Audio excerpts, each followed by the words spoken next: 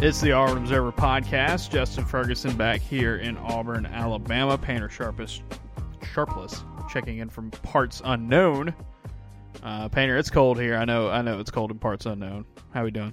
I will say very sunny, which is helpful. Good. Like a bit of a tease given the circumstances of the sad ending of the season.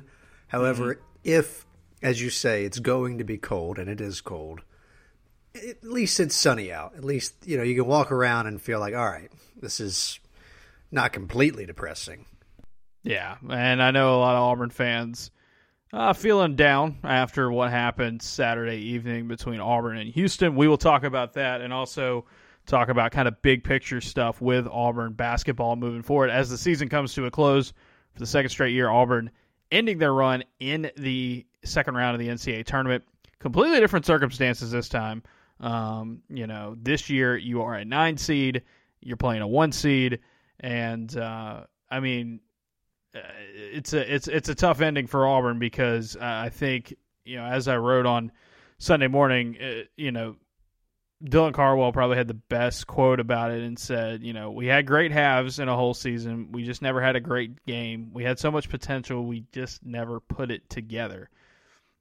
And that's kind of the mantra of the season. I think there are times and stretches where you can see, man, Auburn can play. Obviously, the first half against Alabama in Tuscaloosa, a lot of that first game against Alabama, you beat Tennessee, who is in the Sweet 16, just knocked off, a really, really good team in Duke to get to the Sweet 16. You beat Arkansas at home early in the year and came close to beating them in the SEC tournament. Arkansas just put out Kansas in the NCAA tournament. So, this is a team that was quality, but it was good with moments of great. It just never got to great enough. And I think that's going to be the ultimate legacy of this team, is that it is a good basketball team by Auburn's usual standards. It was a step back. It was not what you wanted it to be when you came into the season. However, you're back in the NCAA tournament. You get another win in the NCAA tournament, and you show that I think your step back, your down year is still,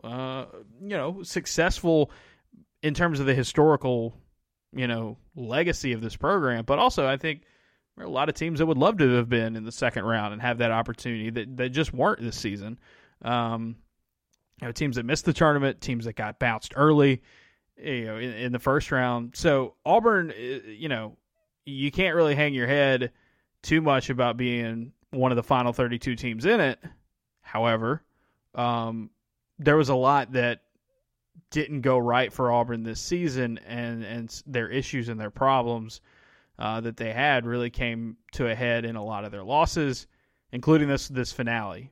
Because once again, you looked awesome for stretches of that game, but not enough, because in the second half, Houston looked like a 1 seed again, and Auburn looked like a team that struggled with a lot of stuff that Houston does well, which is very aggressive pressing defense, rebounding, and just hitting tough shots. Marcus Sasser and some of those guys doing a really good job winning one-on-one opportunities and getting to the basket.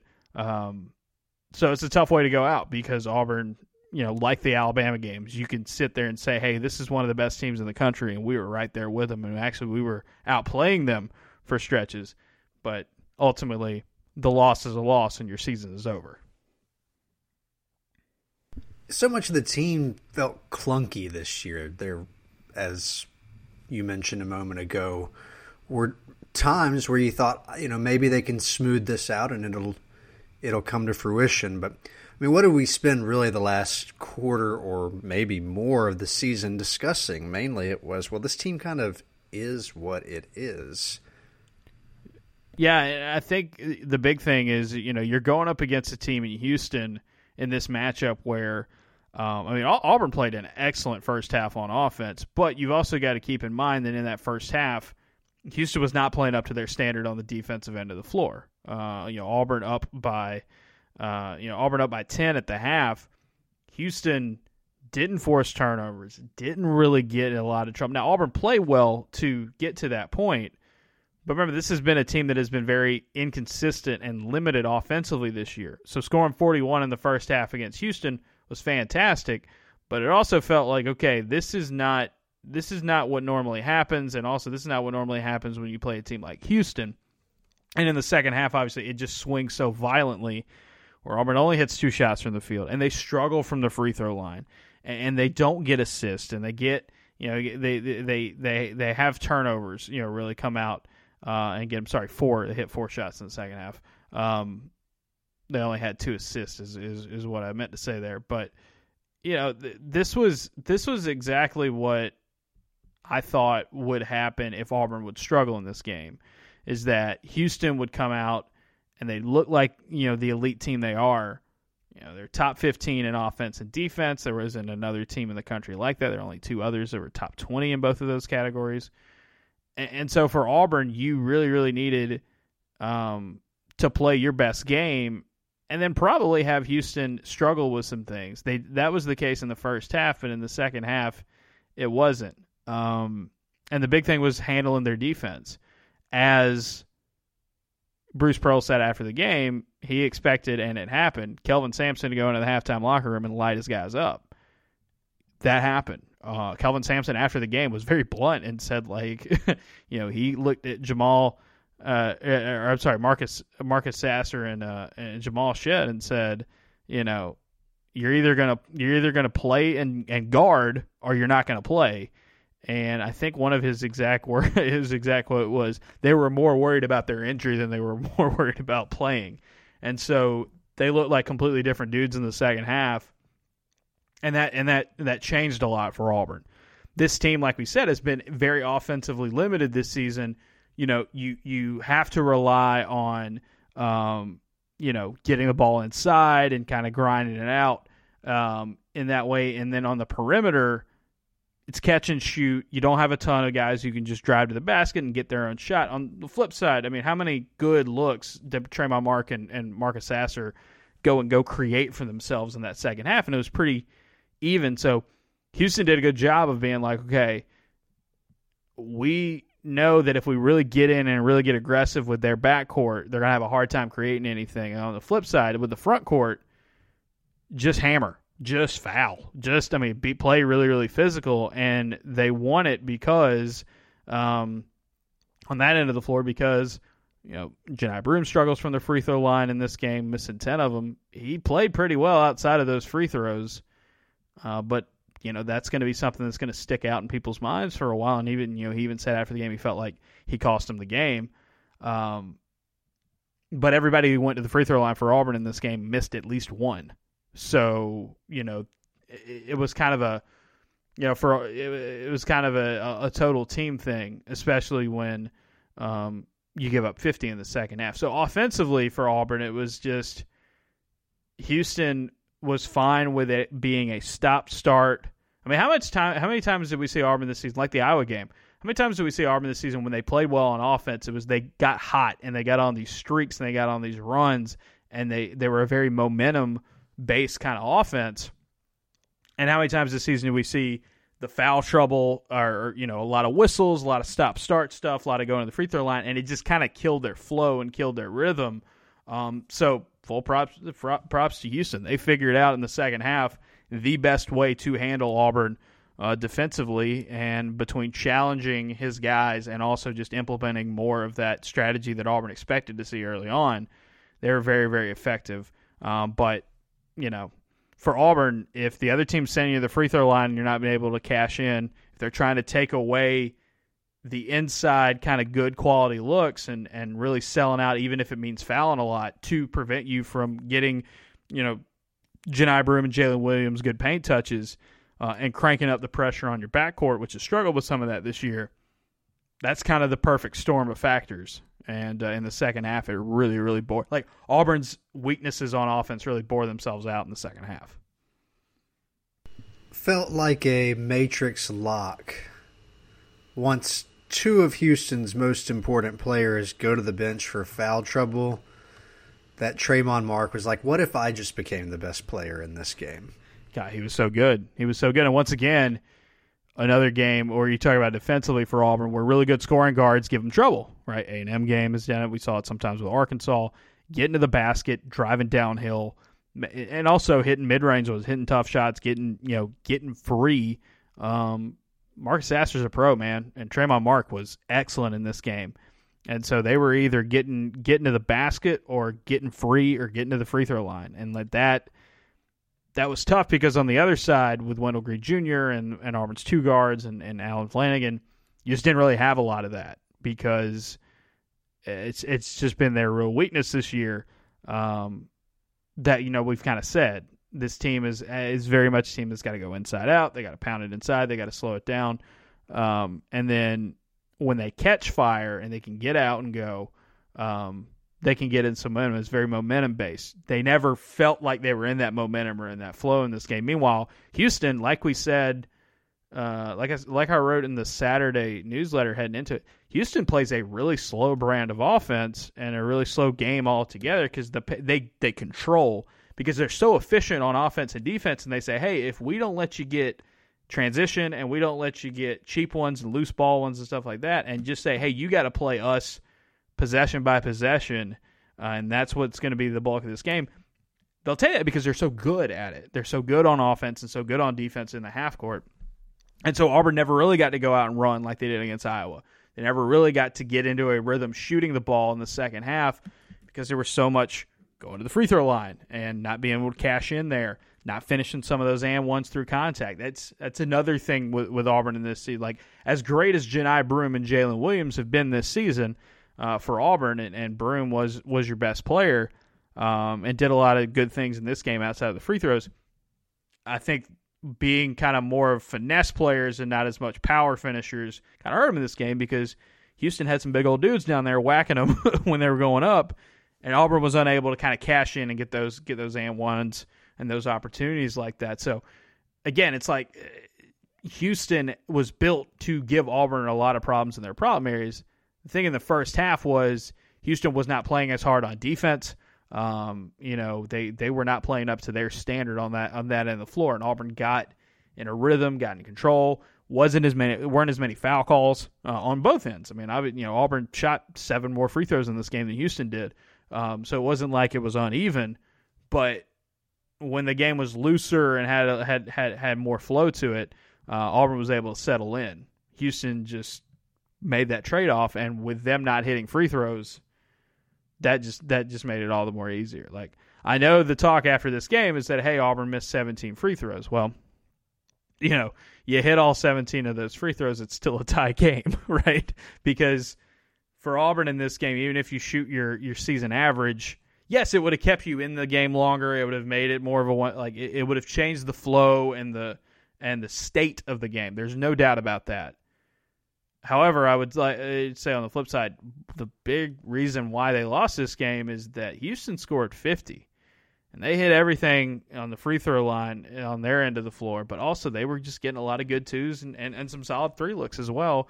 And Auburn, just a team that is offensively challenged and limited in how good they are as a jump shooting team, could not match what Houston was doing on the other end of the floor when they weren't going to the foul line. Very impressed by Houston. Like, as a program, I did not realize until last week that they had 6 Final Four appearances. Obviously, Sampson, he's had this team in a great spot the last couple of seasons. I think they've gone to an Elite Eight and a Final Four in the last 2 years. Mm-hmm. Certainly looking more and more, and it wasn't exactly a secret as it was, given that they were the top overall 1 seed, that Alabama might do the thing. Houston, though, and they, Alabama beat Houston, but God, when they're playing well like they were in the second half, good luck. Yeah, and you got to go back in the the early days of when Houston went to 3 Final Fours in a row. And they lost 2 national title games. That was Phi Slamma Jamma. They had Akeem Olajuwon and Clyde Drexler on the same college team there. And they made the Final Four during the plague year. They've just been really, really good. They recruit well. Sasser's a 4-year guy, an All-American guard. Jarris Walker obviously was a 5-star, somebody that Auburn really, really wanted. He ended up picking Houston over him, and Houston's just, that success that they've had is pretty impressive. Kelvin Sampson, a guy that had a run, had a good amount of success as the head coach at Oklahoma, getting them to a Final Four and Elite Eight a few times. You know, it was just there.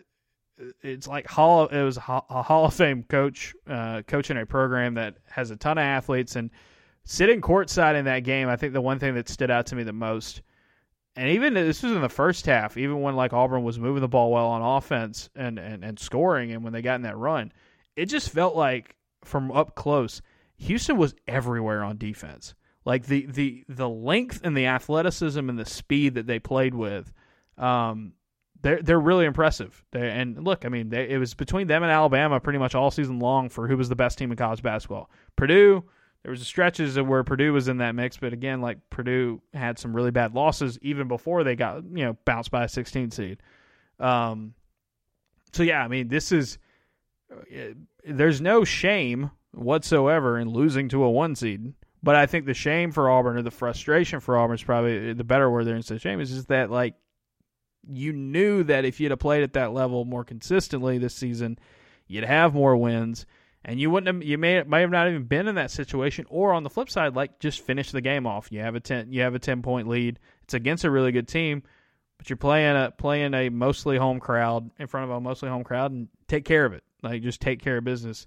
Instead, this is going to end up going down another one. Like, I think the first half was like what peak Auburn basketball like this year, and the second half was like the Tennessee game, going very cold with your shooting and not being able to hit much of anything, and struggling at times with guards on defense, good scoring guards on defense. I think the A&M game, that first Georgia loss, some of the Alabama game, like that also bore it out in that game. So you saw the peaks and the valleys of Auburn basketball in that one game, and I think that's in a negative way for Auburn fans. It's just kind of a fitting way for this all to end.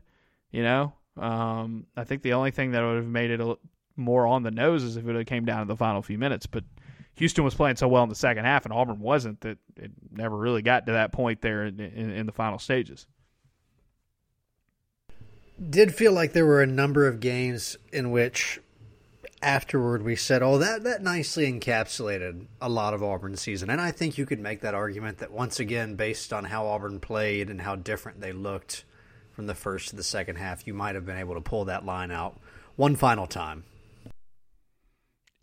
It was frustrating for Auburn for sure, because it's just, you saw what the potential was of this team this season. You just could never really put it together fully. I think the Tennessee game, I mean, look, Tennessee has proven that they are a really, really good team, but that stretches the Alabama, there's something that worked, right? And there's something that went well. I think there's some frustration today and this weekend about this Auburn team and the program and where things are at. And I think a decent bit of it stems from the fact that Alabama's playing as well as they do, right? I think it would be different. Maybe this is naive of me, but you're nodding your head. I think it would be different if, like, Auburn had a season like this, and instead of Alabama being the team that doubled up in SEC titles and currently 1 seed, and if it was like Kentucky or I'd say literally anyone else. I mean, if it was Florida, would Auburn fans care? Not really. If it was Georgia, they'd be like, "Oh, Tennessee, that's cute, good for them." Tennessee. Yeah, like, the thing about Tennessee is you played pretty well against them in recent years, and so I feel like Auburn fans, at least over the last 5 or so years, feel like they're eye level with Tennessee in many respects. I think the thing with this team is that they had a lot of limitations. It wasn't, there was no first round pick on this team, and there have been Auburn's had really, really good talent play for them over the last few years. They didn't have as much talent as they were used to having here recently. And I think part of it is, again, and we keep going back to this, part of it is that, you had a high 4-star and a 5-star, and you didn't get much from them this year for two very different reasons. That affects stuff, right? Like your talent level. I mean, no disrespect to Leo Berman, but like Leo Berman's probably not in your rotation if you have a healthy Chance Westry. And a healthy Chance Westry probably changes things for guys like Zeb Jasper and Katie Johnson and Chris Moore and just other guys in this rotation because of what he could represent as a 6'6" guard, helping you out in some of the areas that have given you a lot of trouble this year on the offensive end. I think Auburn did a good job this season of two things. One, they did a really, really good job of game planning and adjusting, and there were a few times where they just looked completely out of it from the beginning, right? Even that Kentucky game, as bad as it went, they played well in the first 15 minutes of it. The resilience that they had to just be even when they lose, even when they get the gut punches, to bounce back and keep rolling is admirable. And I think what Bruce Pearl said after the game on Saturday is true. A team that a team with lesser character would have fallen apart. However, I'll say this. I referred to this team throughout the season as the team that wouldn't die. They just refused to die. And in the second half, I don't think they gave up, and I don't think they died, but they did die. But they died at the hands of Houston. They died at the hands of a 1 seed that played really, really well, and you didn't play very well, and it just kind of like Auburn. Even that was the other thing about it is when they were struggling on offense in the second half, it wasn't like they weren't running anything, and they were just getting beat. They were just ramming their heads against a good defense. And sure, everybody plays a part. Guys can play better. Bruce Pearl said after the game they needed to do a better job at anticipating the adjustments and the shifts that Houston made. Yeah, and there's stretches of that season when you see the second half being able not able to finish off certain games. That all that stuff kind of adds up. But yeah, it's when they finally went down, when it was finally over, it was them, really, really getting whacked in the second half. And like I said, the only thing this was really missing was them having to go down to the wire for another game. Instead, this was, they only had 3 games this season. So Auburn lost 13 games this year. Only 3 of them were decided by double digits all year. And then the Memphis game was 9, and the first Bama game was 8 when it was all said and done. The rest of them were 1 or 2 possessions. So it could have been a lot different season. Just we've talked about that all year, but just the way things kind of bounced for them this year. Luck rating on KenPom is 237. If that ought to tell you anything. And I wrote it last night I wrote it on Saturday night for Sunday morning, but they're going to probably finish top 30 in KenPom. They got to the second round of the NCAA tournament. In the last 25 years, which is as far back as KenPom ratings go, this is probably your 5th best team Auburn's had. It's clearly behind, the 2 that won the SEC title, the 3 that have won SEC titles, and then another one that went to the Final Four. But it's still, it's still very valuable. This team on paper was better than the team who had their season canceled, and that team went in with the SEC tournament with a higher seeding, but the conference was a lot different. Arkansas was not who they are now. I mean, Alabama definitely was not what they are now, and so it's an interesting spot to be in. And a lot of what caught people's eye after the game was Bruce Pearl saying, "I'm proud of the guys." And I think he kept saying they had a good season. That's true. I think it was good, not great. I think they didn't overcome enough to, get over the hump enough to become great. But he says, in the money quote that everybody's pointing out is, "I'm proud of them, but I also have a pretty high standard. I'm grateful, and I want them to feel good about the fact they had a good year. I'm proud of this team, but if you know me, I'm on to the next play, and I'll be recruiting tonight." I think everybody can see that what Auburn did this season is still, in the grand scheme of things, good, not great. Wasn't a bad year, but it was a step back. I think if you look at this conference this season and see Auburn finish the seeding that they did, which was 7th, I believe. Yeah, they were 7th. They were 7th. Now, I get it. Arkansas was a 10, but, you get an A&M team run away second place this season, beat you twice. That A&M team gets pasted against Penn State in the first round. They struggle in non-conference play. Kentucky, I think, just lost to Kansas State as we were recording this. Yeah, Tennessee's played well. Missouri gets run out of the gym in the second round by the team that came the runner-up in the Ivy League regular season. So it's like one of those things where, and Alabama obviously was dominant all year. It was one of those things where it's like the league took a step back and you took a step back as well. And I think that's what's going to be the more frustrating thing for Auburn is that, you can look at some of the results you had this year and some of the teams that you lost to and say, you know what, we could have been better and we're going to need to be better because, you look at teams like Missouri and Florida and, Arkansas, obviously. Arkansas had a really bad regular season. I don't expect them to do that again. Or really bad meaning they went 8-10. But like Ole Miss just hired Chris Beard. They're going to be up. You would feel like LSU and Missouri are heading in the right direction. Georgia's heading in the right direction as well. The league's going to continue to kind of get better, and it's like you've got to take that step up with it because it was a step back.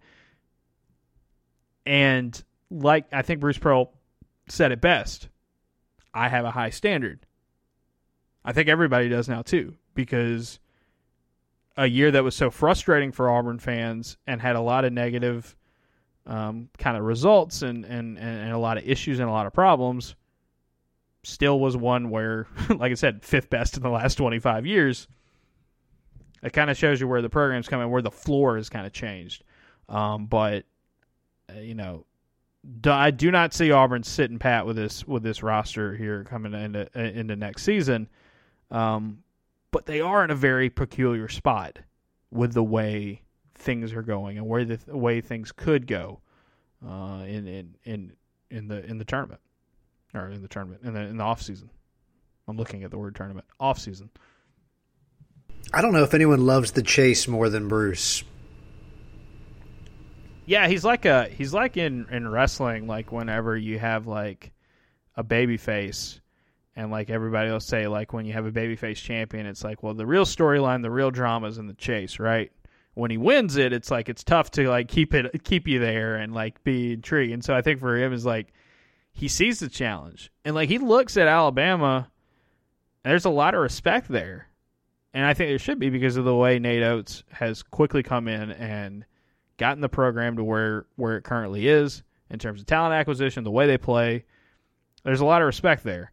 But that's going to gnaw at you if you're Auburn, that Alabama is doing that.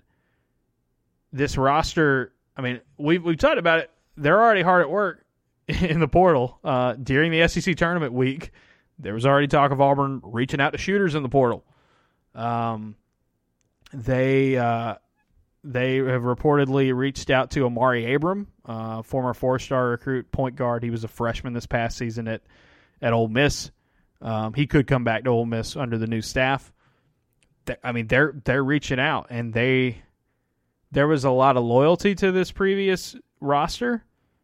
And I'm not going to sit here and poke through and say, because I know a lot of people are asking this. I'm not going to sit here and poke through and say like this guy is leaving or this guy should leave or this, like that's not my place. Those are, these are actual people, and not just It's not like the NFL. It's not like the NBA where you say, "Oh, they're going to go into free agency" or stuff like that. It's different, even though the portal can kind of feel like free agency at times. But I will say this: Auburn is in a situation where the roster could look a lot different next year, and I think there is a base level of expectation that it needs to look different. Offensively, this season for Auburn, and this was offensively Auburn's least efficient team since. The last team that didn't make, I guess it was the team before the team that went to the NCAA tournament and broke the streak. So that would have been like Jared and Bryce's, or it would have been like Jared Harper's freshman year. They've got to upgrade on offense. They were small. They were inconsistent with shooting. You can live with small if you play fast and shoot well. Instead, they were small and they struggled at times and they didn't shoot very efficiently or consistently. And it just made kind of things tough. Like you said, it was clunky, kind of disjointed with the way things worked on offense for him this year. Defensively, this was a good team for Auburn by their usual standards on defense. They just, at times, had some really, really tough games on defense and tough halves on defense like the Houston game showed. this will go as their second best defense under Pearl in terms of efficiency. It's on par with the Final Four team, on par with that first SEC championship team. Obviously, last year's team with Walker Kessler was just so above and beyond, with that defensive rating that they had. So, what happens from here is the question. Here's the quick rundown. You get 13 scholarships in college basketball that you can play with. Nobody plays 13. Auburn plays deep, and they might max out at 11 or 12 in terms of guys that they use. But you get 13. Auburn has been playing with 12 for the last 2 seasons as part of their NCAA punishment for the Chuck Person scandal. They are done with that. They can go up to a full 13. Auburn was playing with 12 this year. Zep Jasper is no longer with the program. He has played his final college game. He used his COVID year. He's out of eligibility. That drops you down to 11. That scholarship will be taken by Aiden Holloway, the McDonald's All-American point guard that Auburn has signed, the only signee they have in the class of 2023. Another smaller guard, but a dude who can absolutely, shoot the lights out. That's his game. I think he will be a step in the right direction there for Auburn. So you got 12 there. You've got 3 guys currently on the roster who are seniors and could come back for their COVID year that are scholarship guys. Allen Flanagan, Jalen Williams, and Stretch Akingbola. Stretch Akingbola barely played this season. He was a scout team guy. I think if he is back next year for Auburn in a COVID capacity, I would be surprised if it was as a scholarship player. We'll see. If it is, it's maybe one of those things where he is number 13 or something. That's just speculation on my part. It'll be very interesting to see where Stretch does if he decides to stay. I mean, he's a guy who hasn't played a lot the last few years, but has stayed at Auburn, and it'll be interesting to see if he decides to do that again or move on with his future. We'll see. Allen Flanagan and Jalen Williams are 2 others to keep an eye on. They will make their COVID decisions probably the next couple of weeks. It'll be interesting to see. This is just me, again, this is speculation. I would be surprised if both of them came back. Wouldn't be surprised if one of them came back, either one, but bringing both back doesn't seem as likely. We'll see. And Bruce Pearl has talked about wanting to bring them back, so we will keep an eye on that. So you could potentially be, just with those seniors and all that, you could potentially be working with, as 1 free scholarship left to play with, or if all those guys leave, you could be up to 4 that you could play with now. Then there's the transfer portal. And look, like I said, I'm not going to sit here and say this guy needs to go into the portal or this guy should or this guy might or anything. That's not my place. However, I will say this. Pretty much every offseason, Auburn has had some sort of attrition in the transfer portal, guys leaving. Bruce Pearl even mentioned it, after the game on Saturday. We'll see who we lose in the portal and move from there. Last season, Devin Cambridge moves in the portal. The year before that, you have obviously the Justin Powell situation, Jamal Johnson leaving as well, Javon Franklin, Turbo Jones. Auburn kind of went through a roster revitalization that year. The year before that, I think everybody stayed the year before that. You did lose, seniors and NBA guys. That first Final Four team that Auburn had, that first SEC championship team Auburn had, quite famously had Davion Mitchell. Davion Mitchell decides to go play at Baylor. So most of the last few years, Mustafa Heron, that was the other one I was trying to think of. Mustafa Heron leaving off of that team and going back closer to home to play at St. John's. What I'm saying is that it's natural to have some sort of attrition. It's even easier now here in the portal era that guys are going to move on. The guys are going to try to see what they have elsewhere. We'll see. I mean, I think you've got a situation for Auburn now where I'm very interested to see what you do at the guard spots, because there's a lot of moving parts there, right? You've got Wendell Green Jr. as your starting point guard for this past season, and really was your ace point guard 2 years ago. You also have Trey Donaldson, who had a great NCAA tournament shooting the ball, except for the free throws on Saturday. Really came on, really was a spark plug. They seem to be high on him. You do have Katie Johnson coming back. Or you have Katie Johnson, you have Katie Johnson who could come back as well on the roster. You have Aiden Holloway. But you're also going out and recruiting guys that are guards and shooters and right now. So I think there is anticipation there might be some movement. And then the big X factor is Chance Westry. Because Chance Westry is going to be a guard for you. Maybe stretch out to play a 3. He has gotten heavier. Been in the weight room during this recovery and this redshirt process for him. But Chance Westry also changes some things for you. And I think, again, the issues Auburn had in their backcourt this year, having Chance Westry would have helped. A healthy Chance Westry would have helped. Instead, it just never really worked right out for him, and that's tough. But as we talked to him earlier this week, he's planning to stay and, get ready for next season. We shall see. Yohan Traore is another interesting X factor. What happens with Yohan Traore if Jalen Williams leaves? What happens with Yohan Traore if Jalen Williams stays? What happens with Yohan Traore in terms of position? Is he a 5? Is he a 4?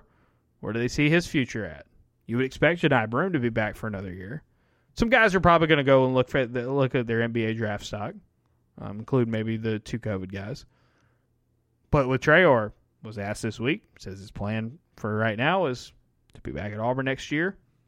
But a lot of things will change because I think you're going to see some movement somewhere, and I think Auburn's already anticipated that movement by the fact that they have gone after, or at least contacted, a number of players in the transfer portal that they need help with right away. And your 2 big areas that you really need, your 2 big areas you really need are shooting, because this team was just not, it did not have that shooting/scoring. And I think size in the backcourt could definitely help you out because that played a part in some of your issues on the defensive end of the floor. Bruce loves the chase. He loves to recruit. He loves to promote. Fascinated to find out what they figure is the move with a roster that needs some turnover, quite frankly, if you want the results to be different, and a roster that I think we've become pretty accustomed to there being high turnover, not only because of the portal, but I think a lot of Bruce's teams have often gone that direction.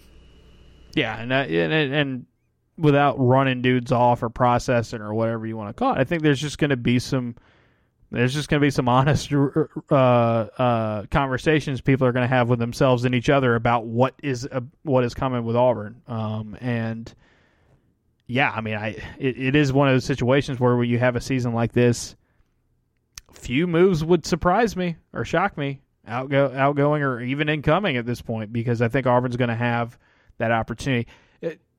Janai Broom, I think, is a good example where you go into the portal and you pick up Janai Broom. And if you look at Janai Broom statistically this past season, points-wise and rebounds-wise, he gave you as much, if not more, than what Walker Kessler gave you. Obviously, he wasn't the same shot blocker, but he did fill in pretty well. He did expand his game. He's playing on a bigger stage. He made that step up. It's like, what are you going to get around that? And what are you going to be able to kind of do to reload? Because I think without Walker Kessler and without Jabari Smith, what Auburn did this season and the accomplishments they had this season that they did are nothing to sneeze at. You don't look at what Auburn did in making the NCAA tournament and getting to the second round and having some of the games that they had and even some of the wins that they had and say, well, this was not a very good team. It was just a step back. It was not where your standard is. And Bruce Pearl, like you said, he's already recruiting. I mean, he even talked about it after the game. Let's see, what was the other quote he said? We will recognize and honor these guys for their contribution. I'll be shifting gears now, helping, the guys that want to take a look at maybe where their draft status could be. We'll look at that. And, within the next week or two, we'll get a look at what our roster looks like if we lose anybody in the transfer portal and begin to rebuild it. Like, they're not hiding it. He specifically was asked about this season and what it means moving forward after losing to Houston, and he already had his eyes on, hey, we know that things are about to be different around here, and they're going to need to be, I think, You remember last year after they lose to Miami, it's like, we're going to build this thing around Jalen Williams. Well, they did that, and it held up. Like, that's what, he was one of your key pieces.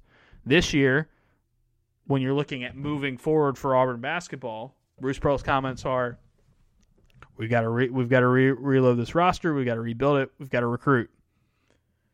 And I think if the transfer portal is going to be loaded, as more and more teams get out of the tournament and more spots open up, the carousel continues to spin in college basketball. As that happens and that goes on, the more likely you're going to see guys make a move and bigger name dudes go into the portal.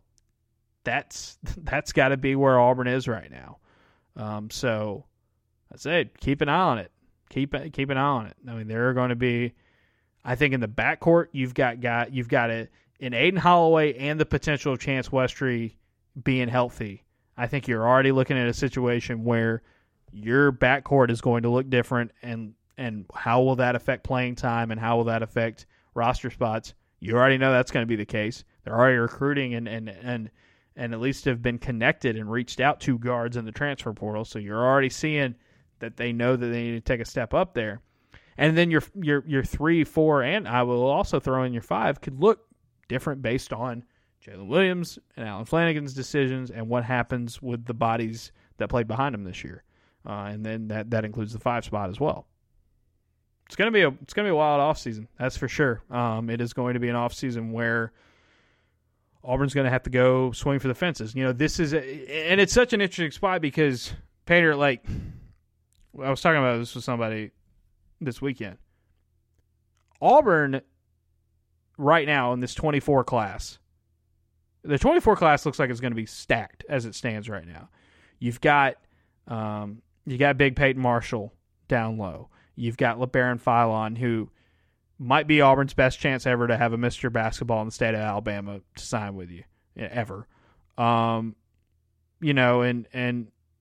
you've got, you've also got into Todd Pettiford, another really good, very Bruce Pearl-ish guard. That gives you a lot of what you would want. Highly rated dude. The talent infusion is coming in the ranks. And Aiden Holloway is nothing to sneeze at either. I mean, this is a dude that's 5-star by some places, a very, very high 4-star everywhere else. McDonald's All-American. There's that. And so there's this thought process and there's this, I don't want to say narrative, but I think there's already this talk of okay, what is Auburn going to do next season? Because they know in 2 years that roster should be really, really nasty, in terms of what they got. But knowing Bruce Pearl, knowing where the SEC is, knowing what Alabama is doing, knowing what the rivals or other rivals are trying to do, they're not going to rest on their laurels and say, well, just wait until that next year. The concept of this being just a bridge year, maybe in terms of overall talent and overall accomplishment and success, sure, maybe this upcoming season won't reach the heights of what you have when you have a potential top 5 class coming in and what they can put together. I completely, I will say that. However, it's not this is not going to be but wait till next year kind of thing. I think they know and look around and say, you got to take that step forward, because not only will that make the incoming talent in 24 in a much better situation, but also it's just like you said, you love the chase, and it's the standard. When Bruce Pearl comes in at his post-game press conference after losing to Houston like he did and say, hey, good season, guys, but I've got a pretty high standard. I mean, that speaks volumes. He's sending a message not only to us who are in the room, but to fans, to other people who might be interested in playing for Auburn. So this upcoming season, no, you're not going to see, unless something absolutely just wild happens in the portal and in recruiting coming up, no, you're not going to see Auburn be a preseason SEC championship favorite. But can they be better than where they were this year, which was a middle of the pack team in the SEC? And again, like I said, in an SEC that wasn't that hot outside of Alabama and stretches from Tennessee. So, Painter, before we move on, just want to throw it to you as the voice of the fan on this podcast. And I'm not gonna ask you to say I want this guy and this guy gone. But I'm gonna say, when you look at this offseason coming up, what would be encouraging for you to say, okay, when we get to the end of the offseason, Auburn brought in this and Auburn did this, maybe not specific players, but like kind of like what would make you encouraged to say, hey, this next season could be a step up, getting back to where Auburn wants to be, which is contending for championships, being higher seeds in both the SEC and the NCAA tournament. As we always say, getting that double bye and, putting yourself in a really good position to have a great seeding come Selection Sunday. I am torn between guard play and another athletic wing. There's some question about what you're going to get out of Westry. It seems so promising in Israel. So I think I'm going to go with guard play. I'm curious to see what sort of turnover Auburn ends up with at the position.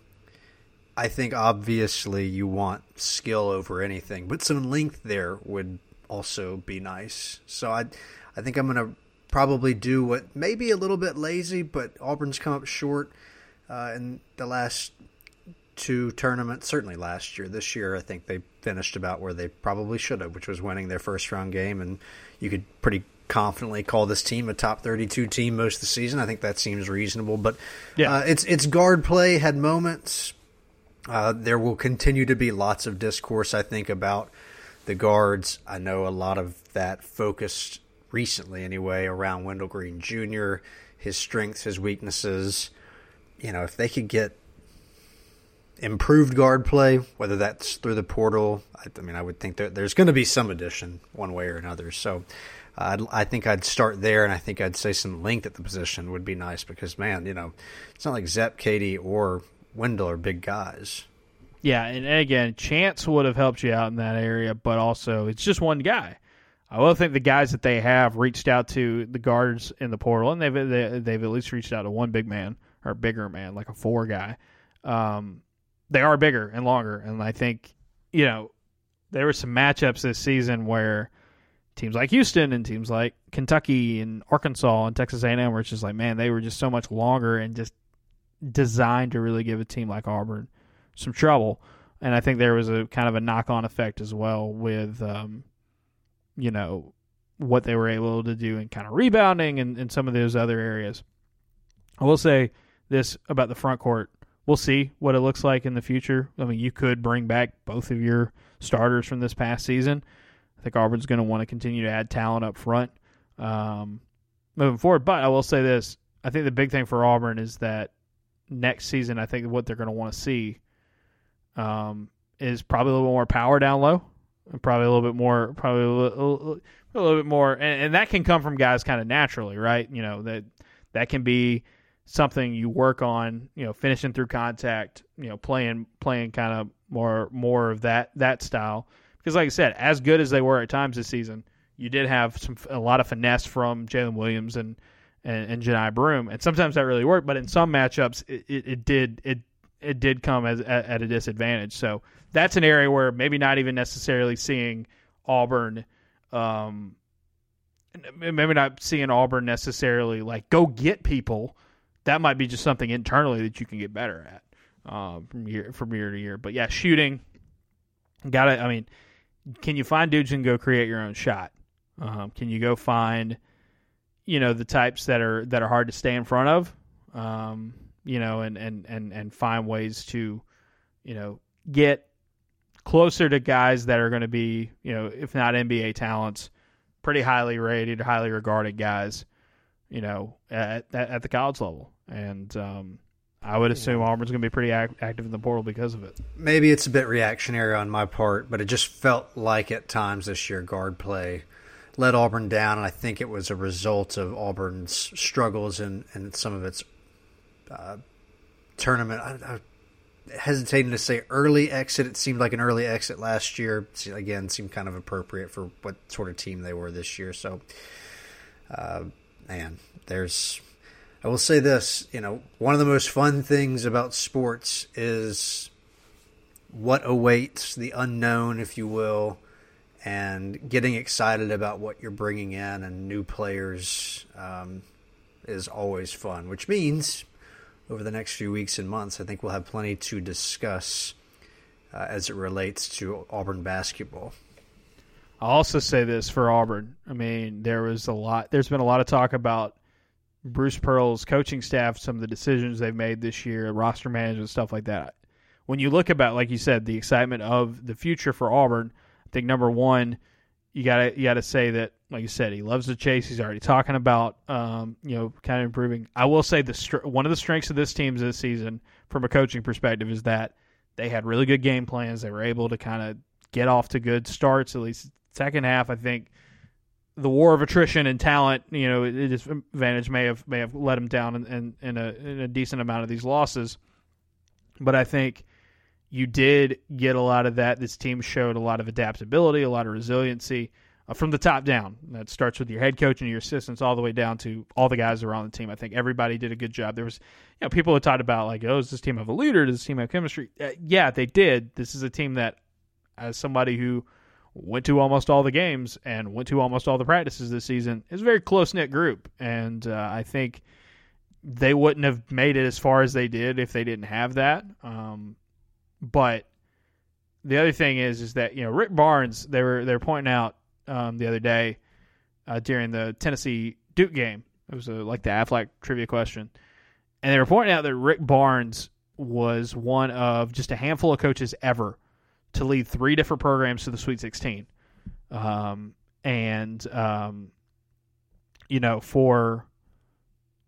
Barnes had done it now, but also keep in mind Bruce Pearl had done that. And I'm trying to remember who the announcing crew was for that game. I think it was in Orlando. I think that was the Kevin Harlan crew. And when you look at the list of names, I wish I had it off the top right here, but when you look at the list of names, they kept saying that right there, that is a Hall of Fame list. Like, that is some of the best to ever coach college basketball. That is a select few. Auburn, you have one of those guys right now in Bruce Pearl. So very few. I mean, I know the results did not match what you wanted them to this year, but you do have one of the best in the business leading the way for your program, and that should give you excitement level, because remember, 2 years ago, Auburn went through a really rough year during COVID. Had the self-imposed ban, but wasn't going to make the tournament anyway by the way they finished it out.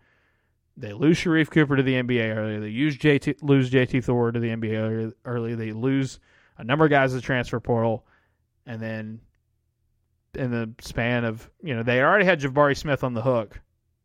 And you've got a guy in Aiden Holloway who is, not Jabari Smith level of recruit coming in, but a pretty highly rated guy.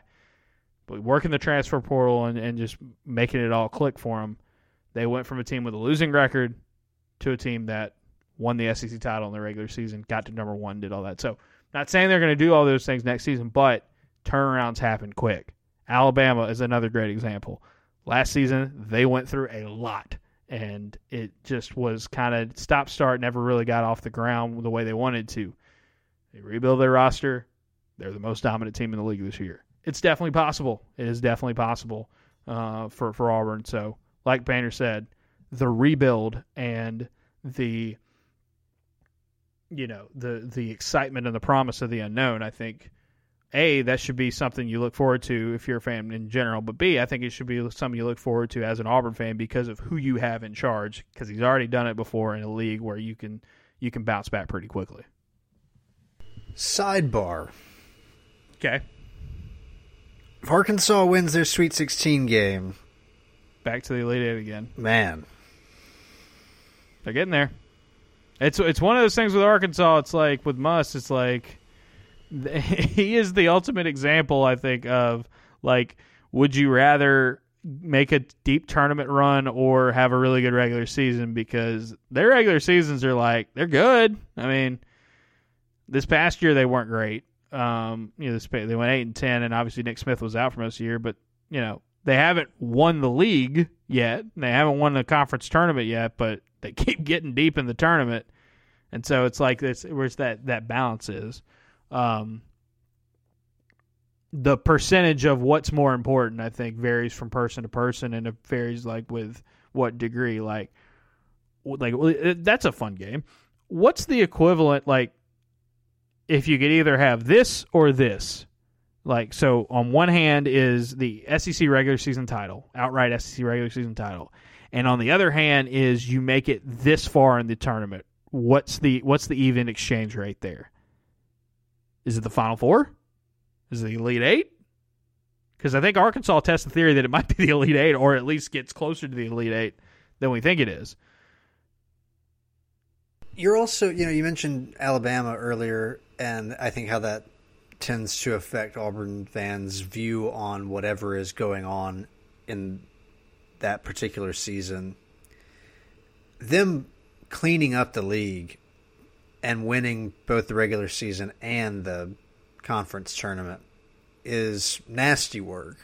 And, I think it, as you mentioned also, like it should be noted, we talked about this some on Friends of the Program, the league got 8 teams in the tournament, but I don't think any of the teams outside of Alabama was particularly impressive.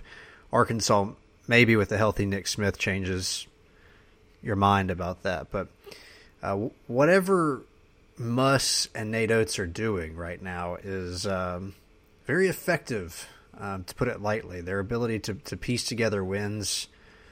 I guess it all starts with talent. And the thing about Alabama that confuses me slightly, correct me if I'm wrong here, Brandon Miller, incredible talent, going to go high in the draft.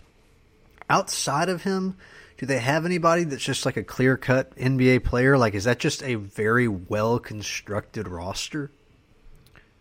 It's a good question. They've got talent, obviously, because they've got guys that are, were highly rated coming out of high school. Yeah, they've recruited well, absolutely. Noah Clowney's probably an NBA guy. He's in the first round in some mocks that I'm just quickly looking at stuff here.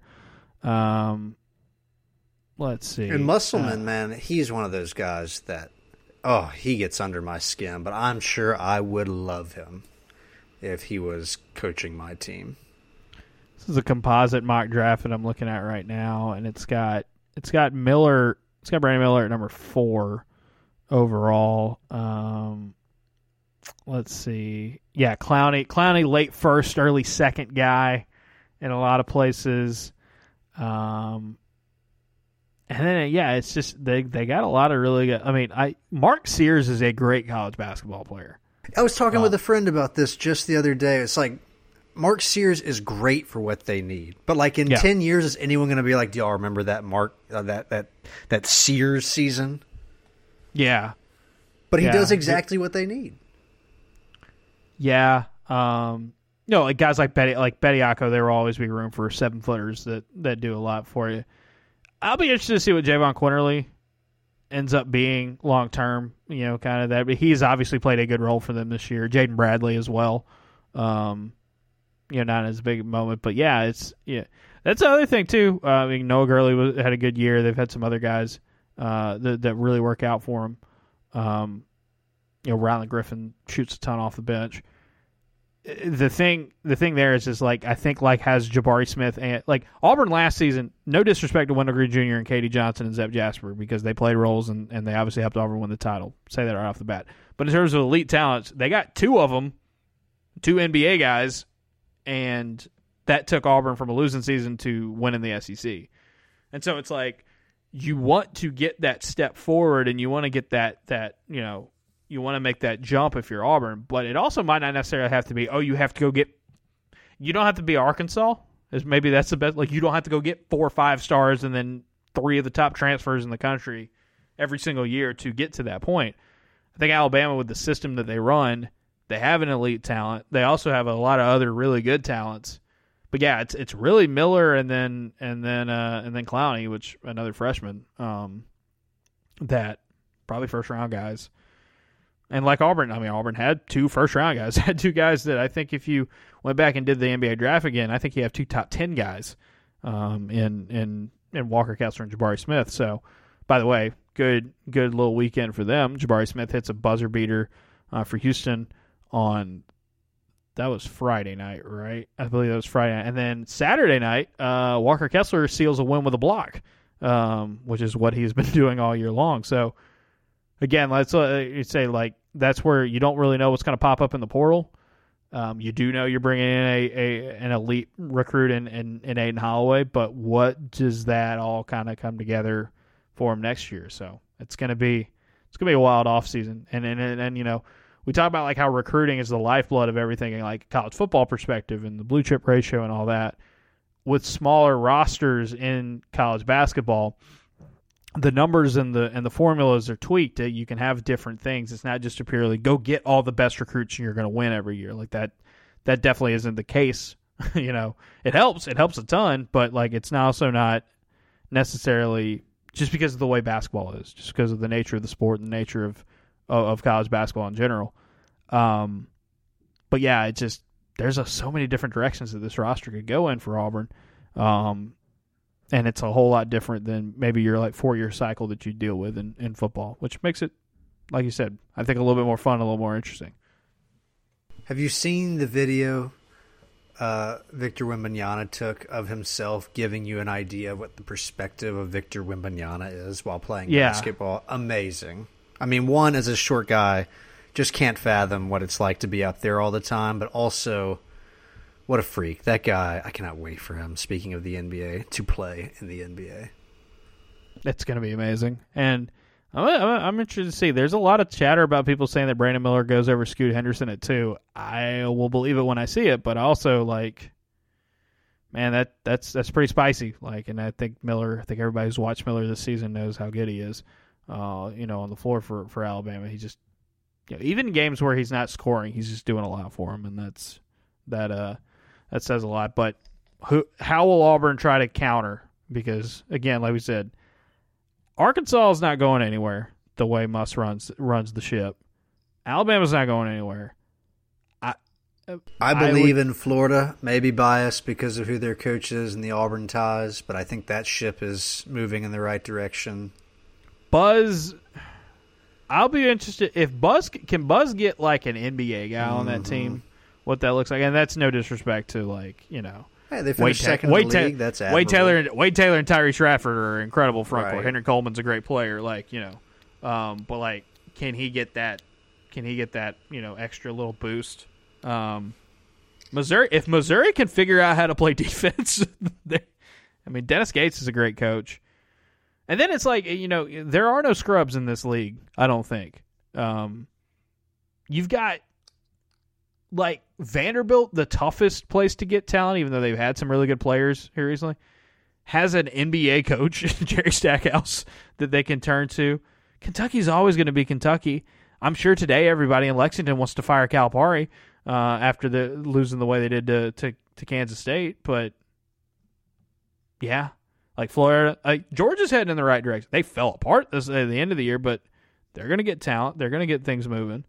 Tennessee's going to be Tennessee. The only one I'm really kind of just iffy on right now is South Carolina. Not 100% sold on Lamont Paris personally.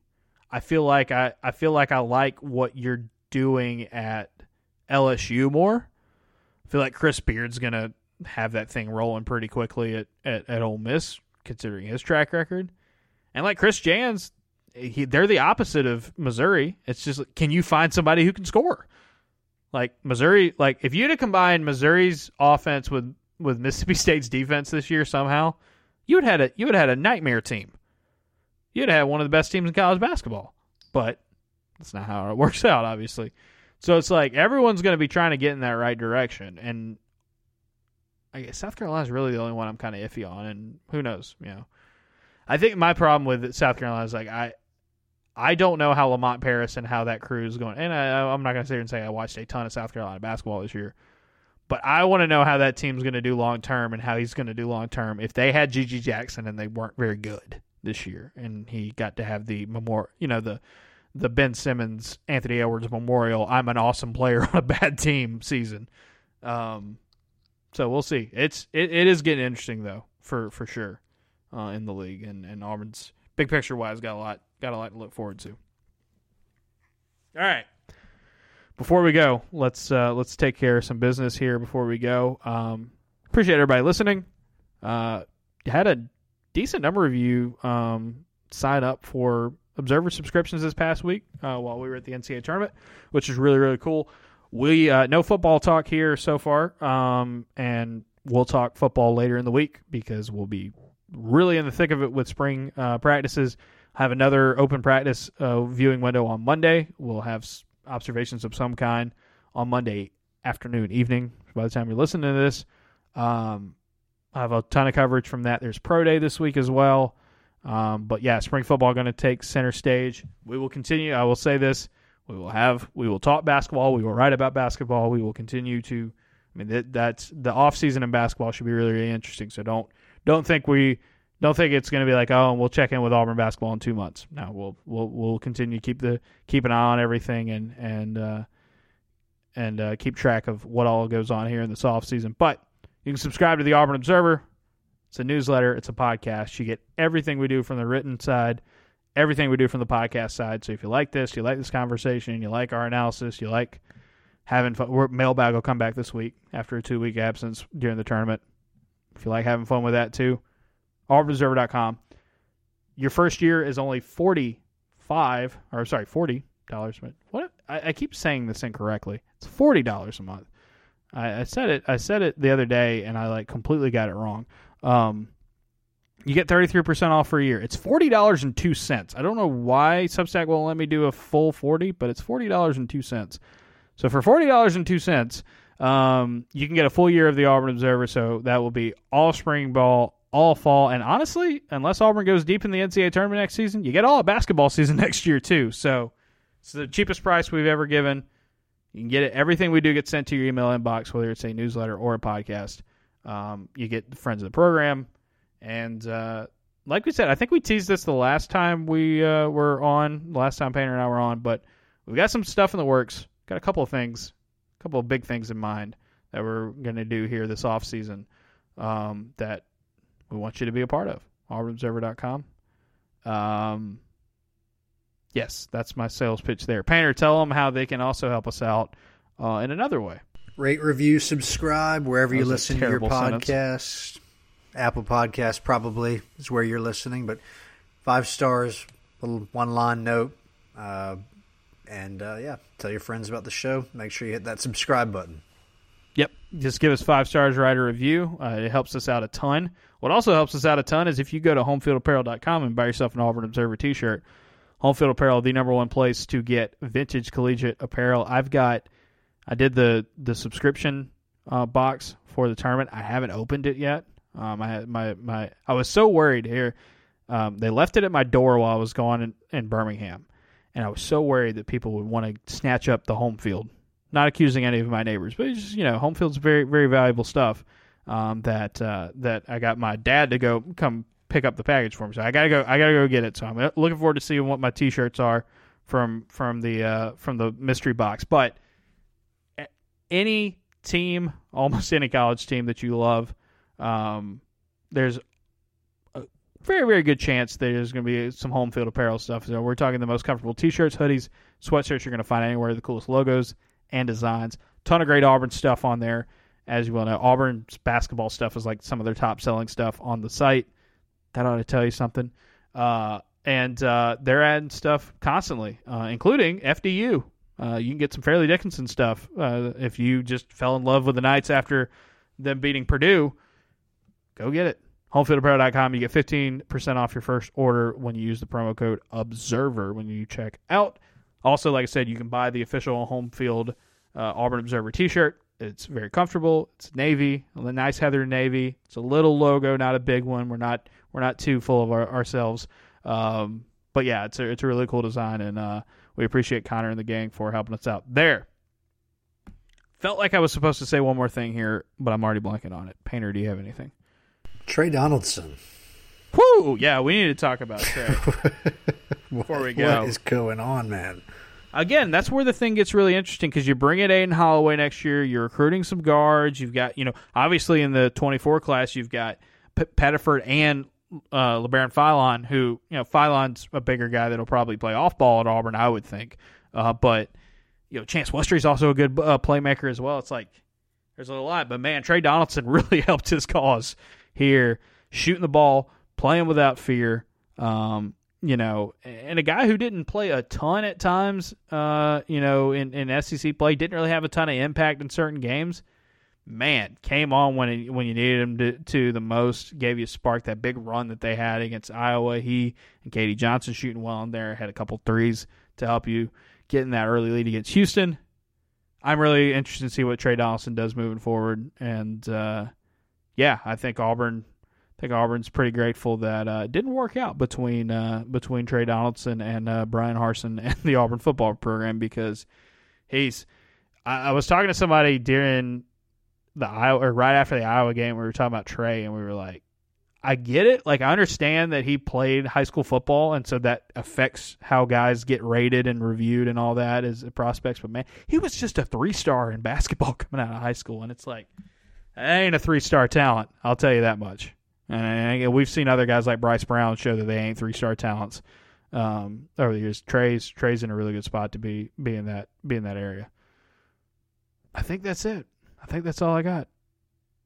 We are now in off-season mode. We've got spring football here for the next few weeks. 8A coming up. By the way, that $40 deal runs through the end of 8A weekend, so you can sign up at any point. There are links and buttons and all that good stuff. Oh, I wanted to say this before I left. Say this before I go. I did tweet about it and mentioned it at the end of the observations. I know this season for Auburn basketball and Auburn basketball fans wasn't the most fun because they didn't win a championship. They didn't run into the Final Four. Personally, though, I had a ton of fun covering this team. I went all over the country covering it. Went to 31 of the 34 games in person. Only did not go to Mexico and did not go to West Virginia. That is not to say anything about Mexico or West Virginia. It was just timing-wise, I couldn't make it for those games. But it was a whole lot of fun, and I love covering basketball. Those of you who have been following us for a while or following, my coverage and our show, like from the pre-podcast days and the radio show days, you may know and may recall that I did not get to cover basketball like I wanted to at my previous stops, and it really stuck with me. But all that to say, you guys who subscribe and read and listen and tell your friends and share our stuff, every one of y'all played a part in this season. It was a fun year of coverage. I hope you guys enjoyed it as much as you could. Look, again, we're independent, and every ounce of what we do comes from you guys and your subscriptions. That's what keeps the whole ship going and allows us to go all across the country covering Auburn basketball. We'll be going across the country covering Auburn football this year as well, and there'll be more of that in basketball coming up. So I just wanted to say before we went, I know, again, like I said, the season was not as successful as a lot of y'all wanted it to be, but because of your support and because of your, just generosity, we were able to do it, and we hope you got a lot out of it, because I certainly did. So thank you. This was a blast, and I can't wait for next basketball season, and I can't wait for next football season, because I'll tell you one thing, there aren't very many independent sites and newsletters doing this at the college level, period. And there aren't very many independent places, period, that we're able to kind of go to every game and cover every game in person. But that's a testament to you guys. It's not us. That's all y'all. So thank you so much for that. All right, like I said, we'll have spring football coverage this week. Monday, observations from practice, and we'll keep that rolling throughout the week. We'll talk to you guys again later in the week. We'll talk a lot of football on the next podcast for sure, since we went all basketball with this one, but that'll do it. Painter, final thoughts. Much to discuss.